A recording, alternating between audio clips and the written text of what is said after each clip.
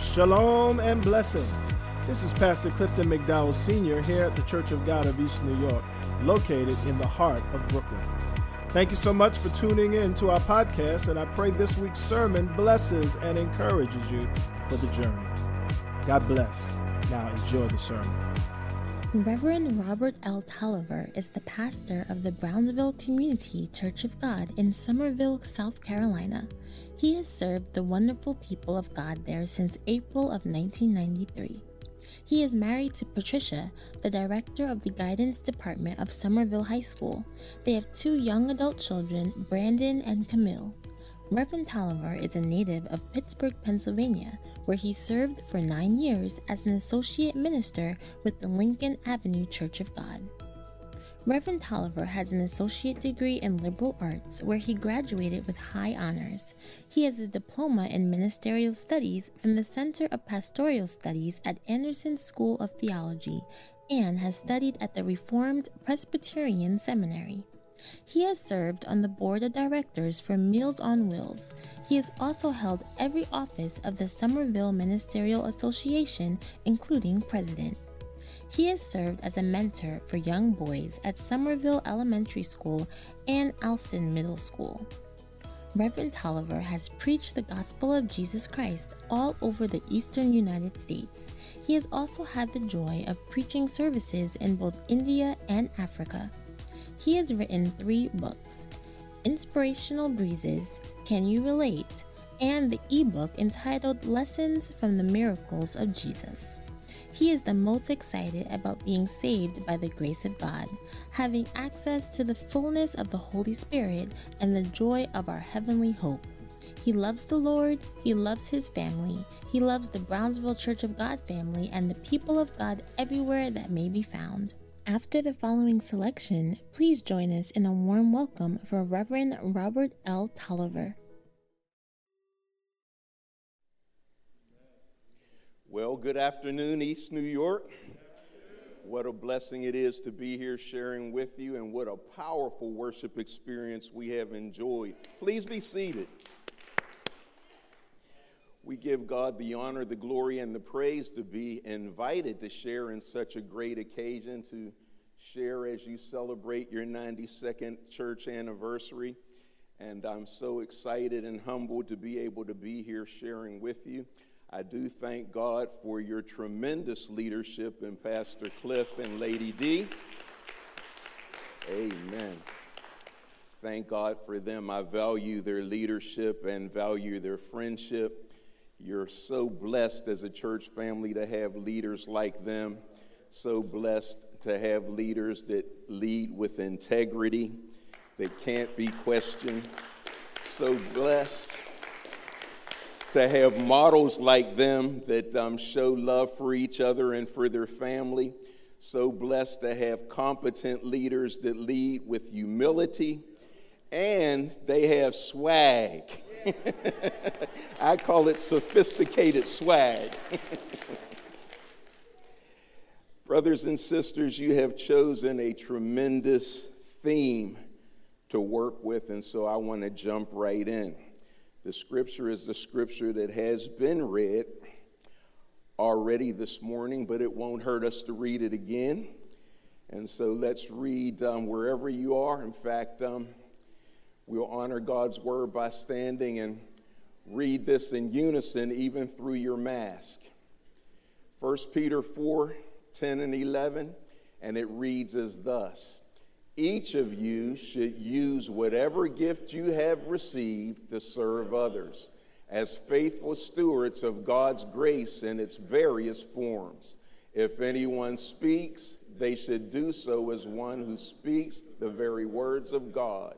If anyone serves, they should do so with the strength God provides, so that in all things God may be praised through Jesus Christ. To him be the glory and the power forever and ever. Amen. Praise the Lord. Father, thank you for this privilege we have of gathering together in this house. It means so much more to us now when we think about scriptures like, I was glad when they said unto me, let us go into the house of the Lord. We have been denied this privilege for so long because of disease, but you're opening up doors for us, and for that we're glad. We thank you for the 92 years of service that this particular congregation, this section of the vineyard has provided to this community and beyond. And now as we explore your word, we're asking you to anoint by the power of your Holy Spirit that you would send your word forth to be an encouragement and the counselor to these your servants, that they may continue in the fight, the good fight of faith, so that your name may get the glory. This we ask in Jesus' precious name. Amen. Amen. Praise the Lord. You may be seated. Purposely commanded to serve, and I want to talk about serving in concert. I love the way, my brothers and sisters, that you've worked with this serving theme over the years. It makes me believe, since it was a serving theme when I was here last around 5 years ago, that you are a church that gets it. You are a church that understands that this life is about serving, not about being served. Now it's clear, crystal clear from the text that once again, this is talking about how important it is for us to serve God through serving one another. On top of that, when we look at some of the phrases that are mentioned here, like each one used, gift received, serve others, faithfully administering, various forms, if anyone speaks, if anyone serves, it's clear again that we're talking about not only serving, but about serving together. Amen. There's a teamwork dynamic that's mixed into this. These phrases make it clear that when we serve, we are not just to serve for the purpose of serving, but we also are to serve and serve together. My brothers and my sisters, there is something that happens when we learn how to serve as teams. Pastor Cliff, if I could only jump in a time machine and go back to the early stages of my pastoral ministry, I would not just think solely about what it means for me to serve. I would do that, but it's not the only thing I would do. I would also take a whole lot more time than I did back in those days to concentrate on serving in teams and zeroing in on the importance of teamwork. I would do that because I recognize that our impact is multiplied and the beauty of grace is more evident to those that are around us when we learn how to function well in teams. In fact, we may be masters of this Christian life, living as solo artists, but the laboratory of our faith being worked out is expressed in community. It's done through serving one another. We function well when we function as teams. That's where all these commands, part of your theme of teamwork, come in with these one another scriptures. Scriptures like love one another, pray for one another, be good to one another, bear one another's burdens, weep with those who weep, and rejoice with those who rejoice. And in our text it says, serve others. Oh yes, it really is true that we are better together. And so as I was thinking about and praying about what I would say to you, the thought came to my mind to research the Greek words that are in this text that's assigned. And when I came across the phrase God provides in verse 11, I ran across a very interesting word. The word in the original is korige, which comes from the root verb korigeo, from which we get our word chorus. It's a musical term. It literally means to supply a chorus with everything that it needs. Hence our thought this morning about serving in concert.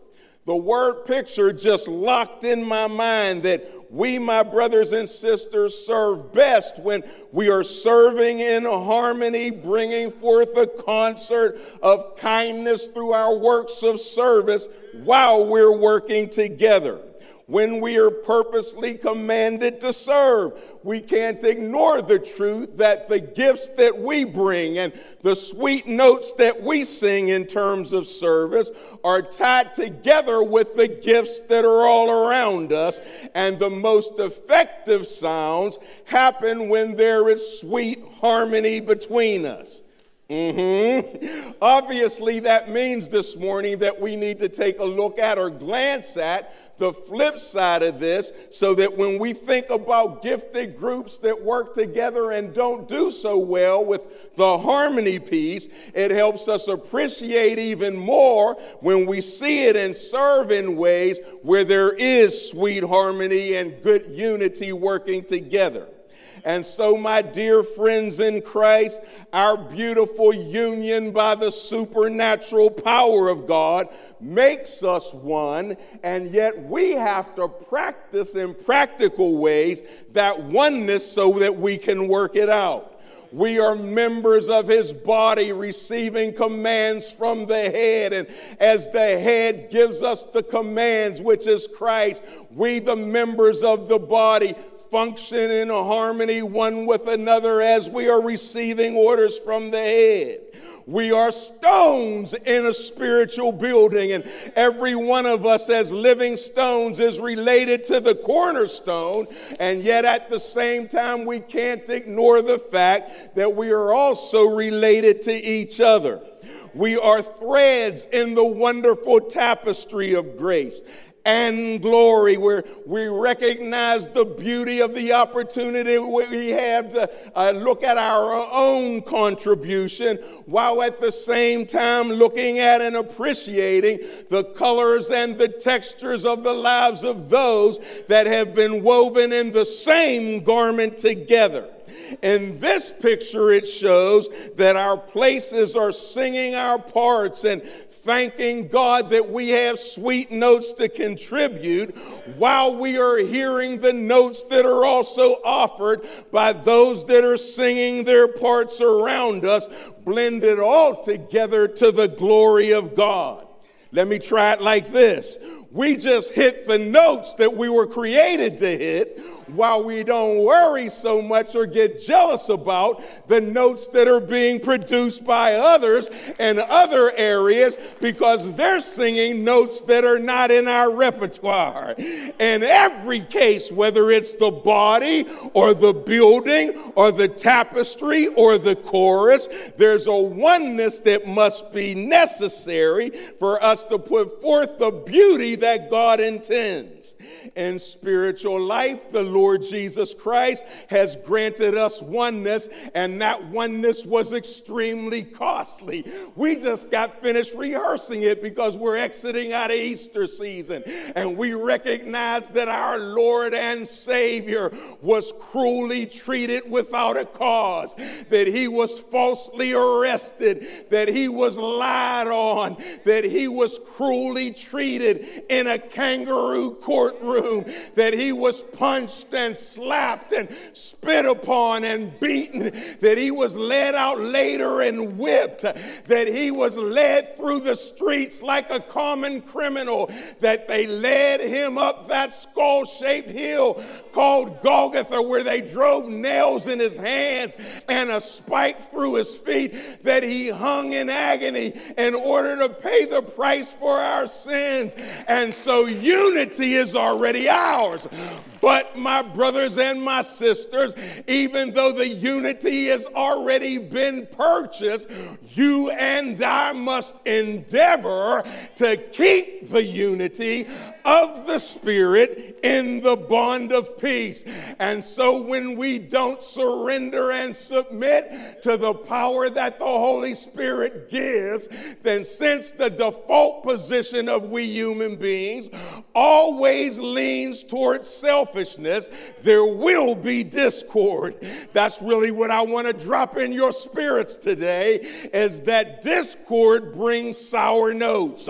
And if a chorus is bringing sour notes, then sour notes will distort and distract people away from the beauty of the Christ we serve. We don't want to produce sour notes, and sour notes come through discord, and sour notes is not what we want. Sour notes like petty bickering, sour notes like self-promotion campaigns, sour notes like man-made agendas, sour notes like territory and turf protection, sour notes like jealousy over those that are singing notes that are not like ours.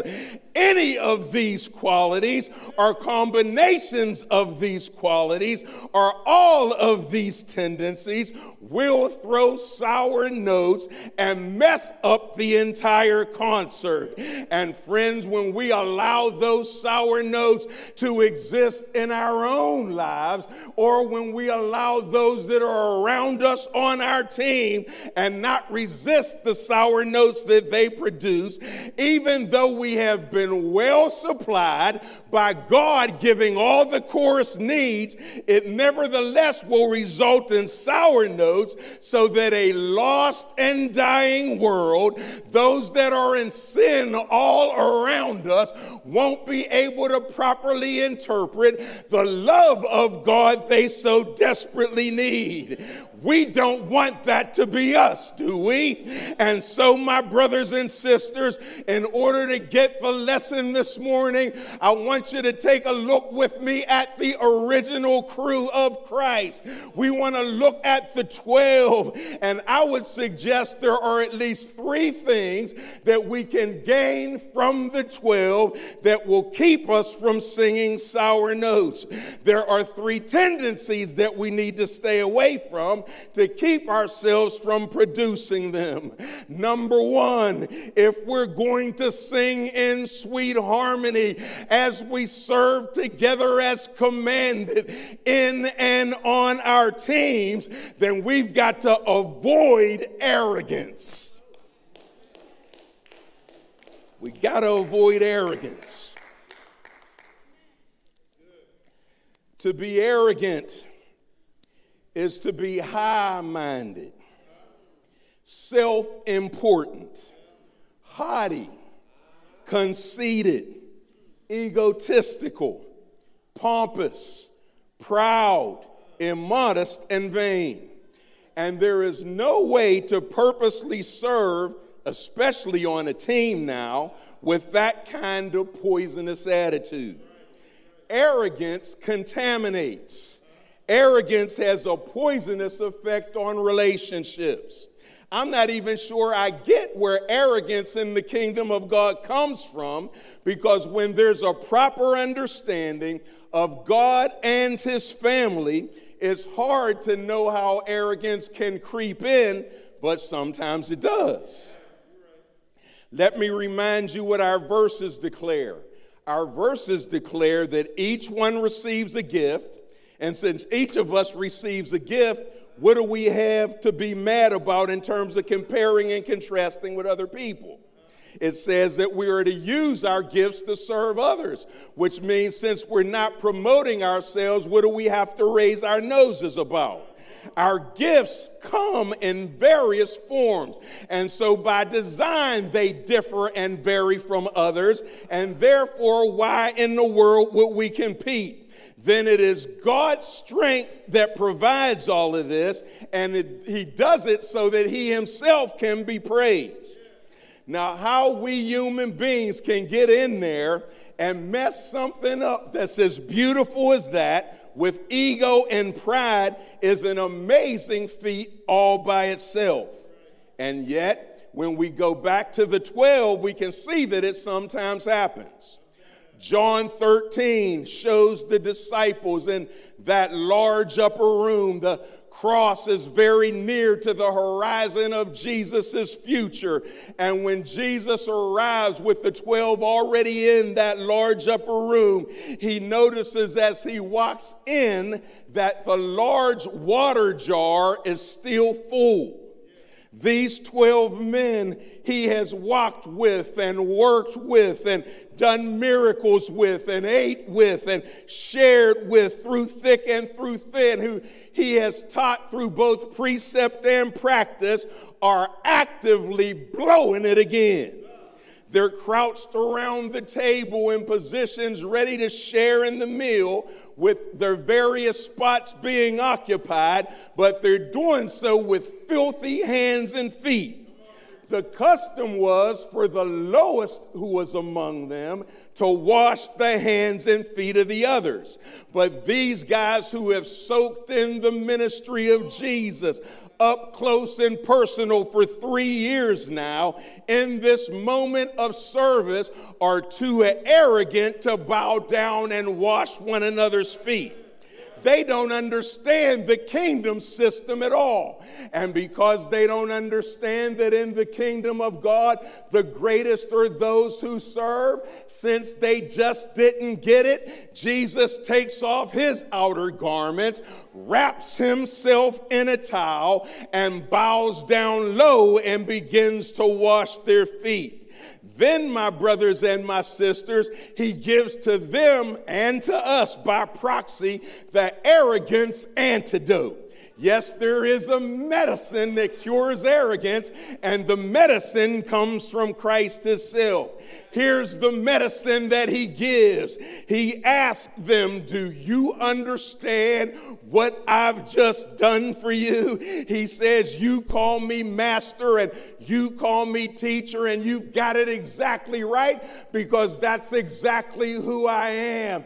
And if I, your Lord and teacher, have bowed down to wash your feet, then you ought to wash each other's feet. And the verb that is used there means you ought to be serving each other continuously. I've set the example, says Jesus, and let me inform you of this while I'm speaking, he says. No servant is greater than his master, and no messenger is greater than the one who sent him. So do as I have done to you. That's a command, not a suggestion. And since that's the direction that's given, it is given with a promise of blessing, because he adds on the concept that happy are ye if you do these things. Looking at it from James's perspective, the brother of Jesus, he says it like this in James chapter 4, verses 6 and 7. He says, but he, meaning God, giveth more grace. Therefore, he says, God resists the proud, but he gives grace to the humble. Please say, even if saying through your mask this morning, there is no place in my life for arrogance. Now say, arrogance brings sour notes. If you know that's true, give God a hand clap of praise. Hallelujah. So if we're going to sing sweet notes of service, we've got to avoid arrogance. Number 2, as we move on, we need to avoid arguments. Now, since words can be somewhat easy to misapply, let me just describe, even though most of us, I'm sure, know what an argument is, let me describe how I'm using it this morning. When I say arguments, I'm talking about heated, angry exchanges of opposing and diverging viewpoints. Please notice, because it's very important, the words anger and heat. The anger and heat are important pieces in this anger discussion or argument discussion, because we all have our own viewpoints, and we're entitled to have our own viewpoints. The Lord would have not given us individual minds if he was expecting us to parrot and to mimic the thoughts of our brothers and sisters without thinking on our own. And so, my brothers and sisters, we can disagree with others. We most likely will disagree with others. But we can do it without ugly quarreling and without endless arguing. We can do it, I hope we can do it as saints of God, without physical violence. We can do it without back and forth bickering.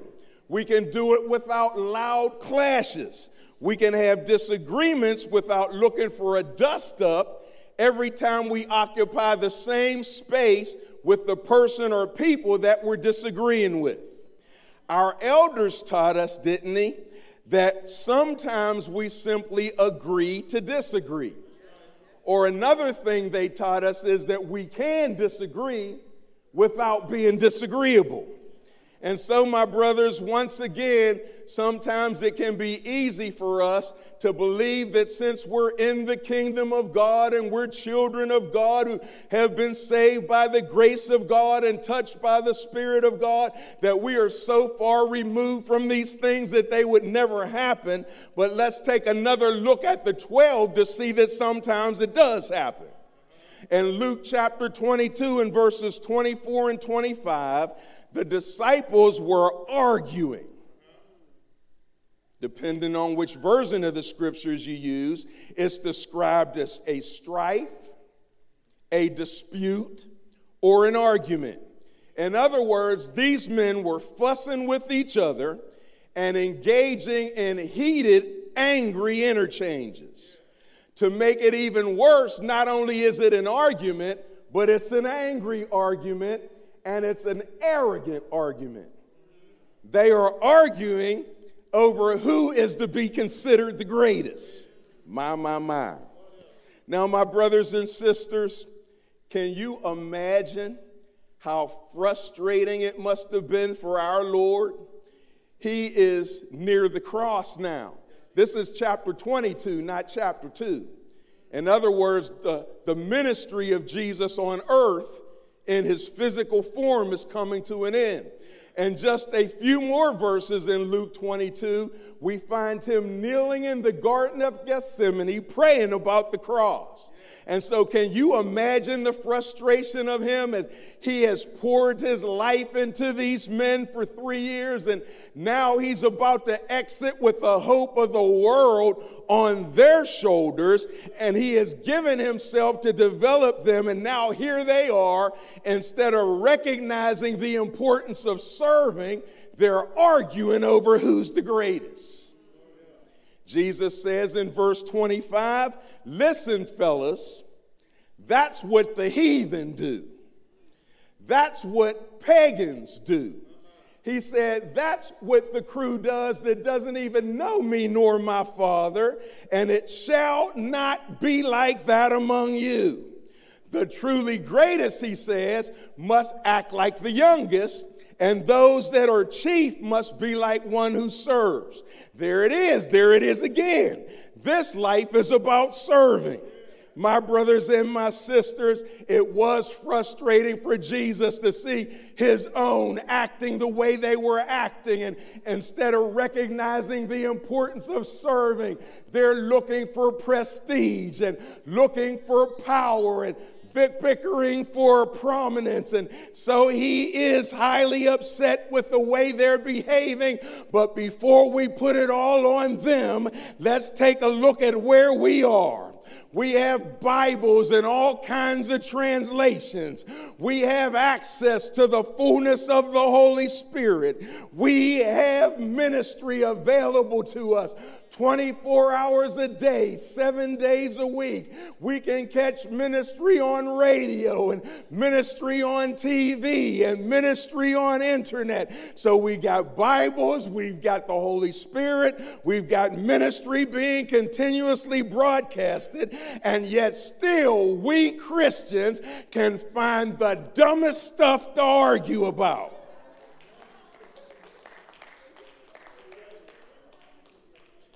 I know that this could never happen in East New York, but I've seen fussing and fighting in other churches about the silliest things. Folk can argue about who's going to fry the chicken and how it's going to be fried. Folk can argue about what color the choir or praise team's going to be wearing when it's time to sing. Folk can argue about whether it's too hot or too cold in the sanctuary. Folk will argue about whether modern contemporary choruses or traditional sticking to the hymns music ought to be sung. Folk will argue about, are the sermons too long and too loud, or are the sermons too short and too simple? Or are they too theological and theoretical and technical? And that's just the easy stuff. I haven't even gotten to tongues or no tongues, or how is Christ coming back again? Is it pre, post, or all millennial? Should we call him Jesus, or should we call him Yeshua? Should we keep doing church online, or should we have everybody cram into the building back in person? Or do we do a combination or a hybrid model of the two? Well, I have a suggestion about all the arguing that can go on. How about we just believe in the Father, believe in the Son, believe in the Holy Ghost, believe that the three are one?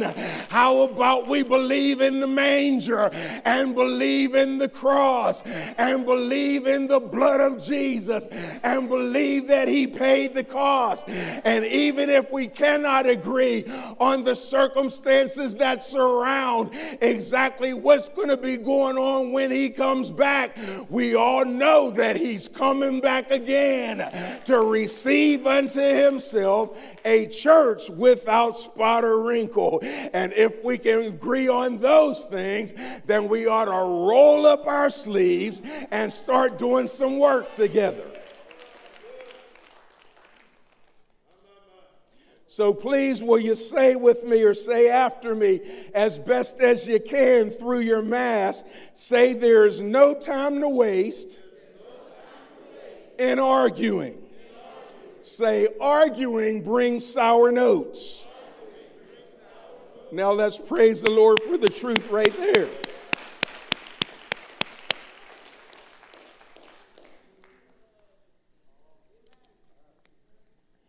So, my brothers and sisters, we are, if we're going to sing sweet notes together in service, to avoid arrogance and to avoid arguments. But number 3, and finally, we also need to learn how to avoid awkward alignments.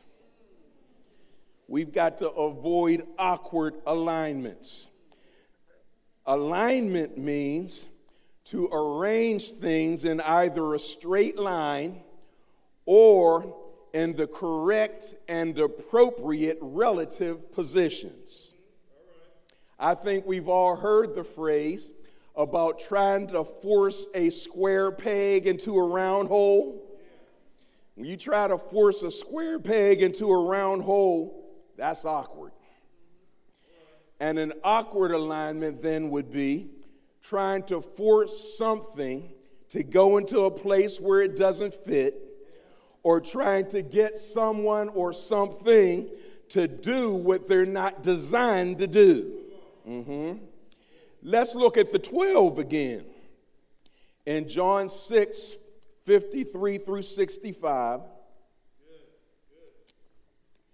Jesus is telling the disciples that in order to continue in life, they need to eat his flesh and drink his blood. After he reports that to the crowd that is there, the Bible says that many of them turned and refused to follow him any further. But Jesus looks at the 12 and he asks them, "Are you going to leave me also?" Peter, as usual, speaks up and says, "Lord, where would we go? You and you alone have the words of eternal life. We believe that you are the Holy One of God." So Jesus replies in verse 70 there by saying, "I've chosen you 12, I handpicked you, and one of you is the devil." There he's referring to Judas, who we all know later betrayed him. And so Jesus knew what the purpose of Judas was. Jesus knew what Judas was there for among the 12. He wasn't to be trusted as a genuine disciple. His purpose was betrayal, and betrayal is exactly what he did. And so Jesus knew that. But the 12, and to the 12, and for the 12, it could have been pretty awkward. Trying to see Judas aligned and trying to align with him in service had to be awkward because they didn't have the revelation of who he was and what he was to do. And so trying to serve alongside of him and trying to get him to do the things that were the right things to do would have been awkward, them not understanding his purpose, because Judas was not going to line up. Don't feel sorry for Judas either. Because besides Jesus calling him the devil, he also said that what he did was so wicked, so sinful, and the consequences so severe that it would have been better for him to never have even been born. And so there's no reason for us to feel sorry for Judas. On top of that, I wonder how many of us are frustrated to the point where sour notes can creep out of ourselves because we're trying to get the expectations that we ought to put on saints and putting those on sinners that still love to sin. I wonder, my brothers and sisters, are we losing joy trying to make preachers and teachers out of those that don't have a preaching and teaching gift? I wonder how disheartening it is for us and for others to see ushers and greeters that are serving with bad attitudes and 10 miles of sourness because they don't have the temperament from God to function as doorkeepers. I wonder how many folk are in misery and could be much happier and even much more effective if they were serving in the space and place that fit more tightly with the talent gift mix that God gave them. And so it's not just arrogance and it's not just arguments, not being rightly aligned according to the gift that God has given us or gifts that God has given us can also cause us to be in a place where we are producing sour notes. And sometimes sour notes can be that very literally, because sometimes we can have folks singing in limelight positions that don't have a singing gift. We can have folks serving food that make people feel bad about eating the food that they're serving them. We can have folk functioning in technical areas that don't have the understanding of how that works and don't want to learn what it takes to get it done. We can have folk cleaning and maintaining the facilities that don't have an eye for what it ought to look like when the job is done. All of those are awkward alignments. I'm done, my brothers and sisters. Purposely commanded to serve in concert together is something that we ought to constantly consider, because, my brothers and my sisters, we need to live in harmony with each other to reflect properly what God wants to show through us. We need to live in peace with each other so that the God that we say we love can be glorified. We need to learn how to function in teams so that the influence of His grace and glory can be magnified and multiplied to a lost and dying world. Church of God of East New York, the challenges that are before us in this season are large, but God that works through you will make you equal to the task as you lean on Him, as you depend on Him, as you walk in humility, as you refuse to bicker with each other, and as you find your space and place where you can most effectively be used for His glory. All of that squashes sour notes. We squash them by not allowing ourselves to be proud. We squash them by refusing to give time and space for arguing and bickering. And we squash them by constantly seeking the places where we ought to be serving. Really, the beauty of that thought is communicated in our hymnology. The church of God, one body is, one spirit dwells within, and all her members are redeemed and triumph over sin. God sets the members, each in place according to his will. Apostles, prophets, teachers, all, his purpose to fulfill. It is his purpose that we're trying to fulfill. It is his glory that we're striving to see released. And in order to do that, we need to be bowing low in humility,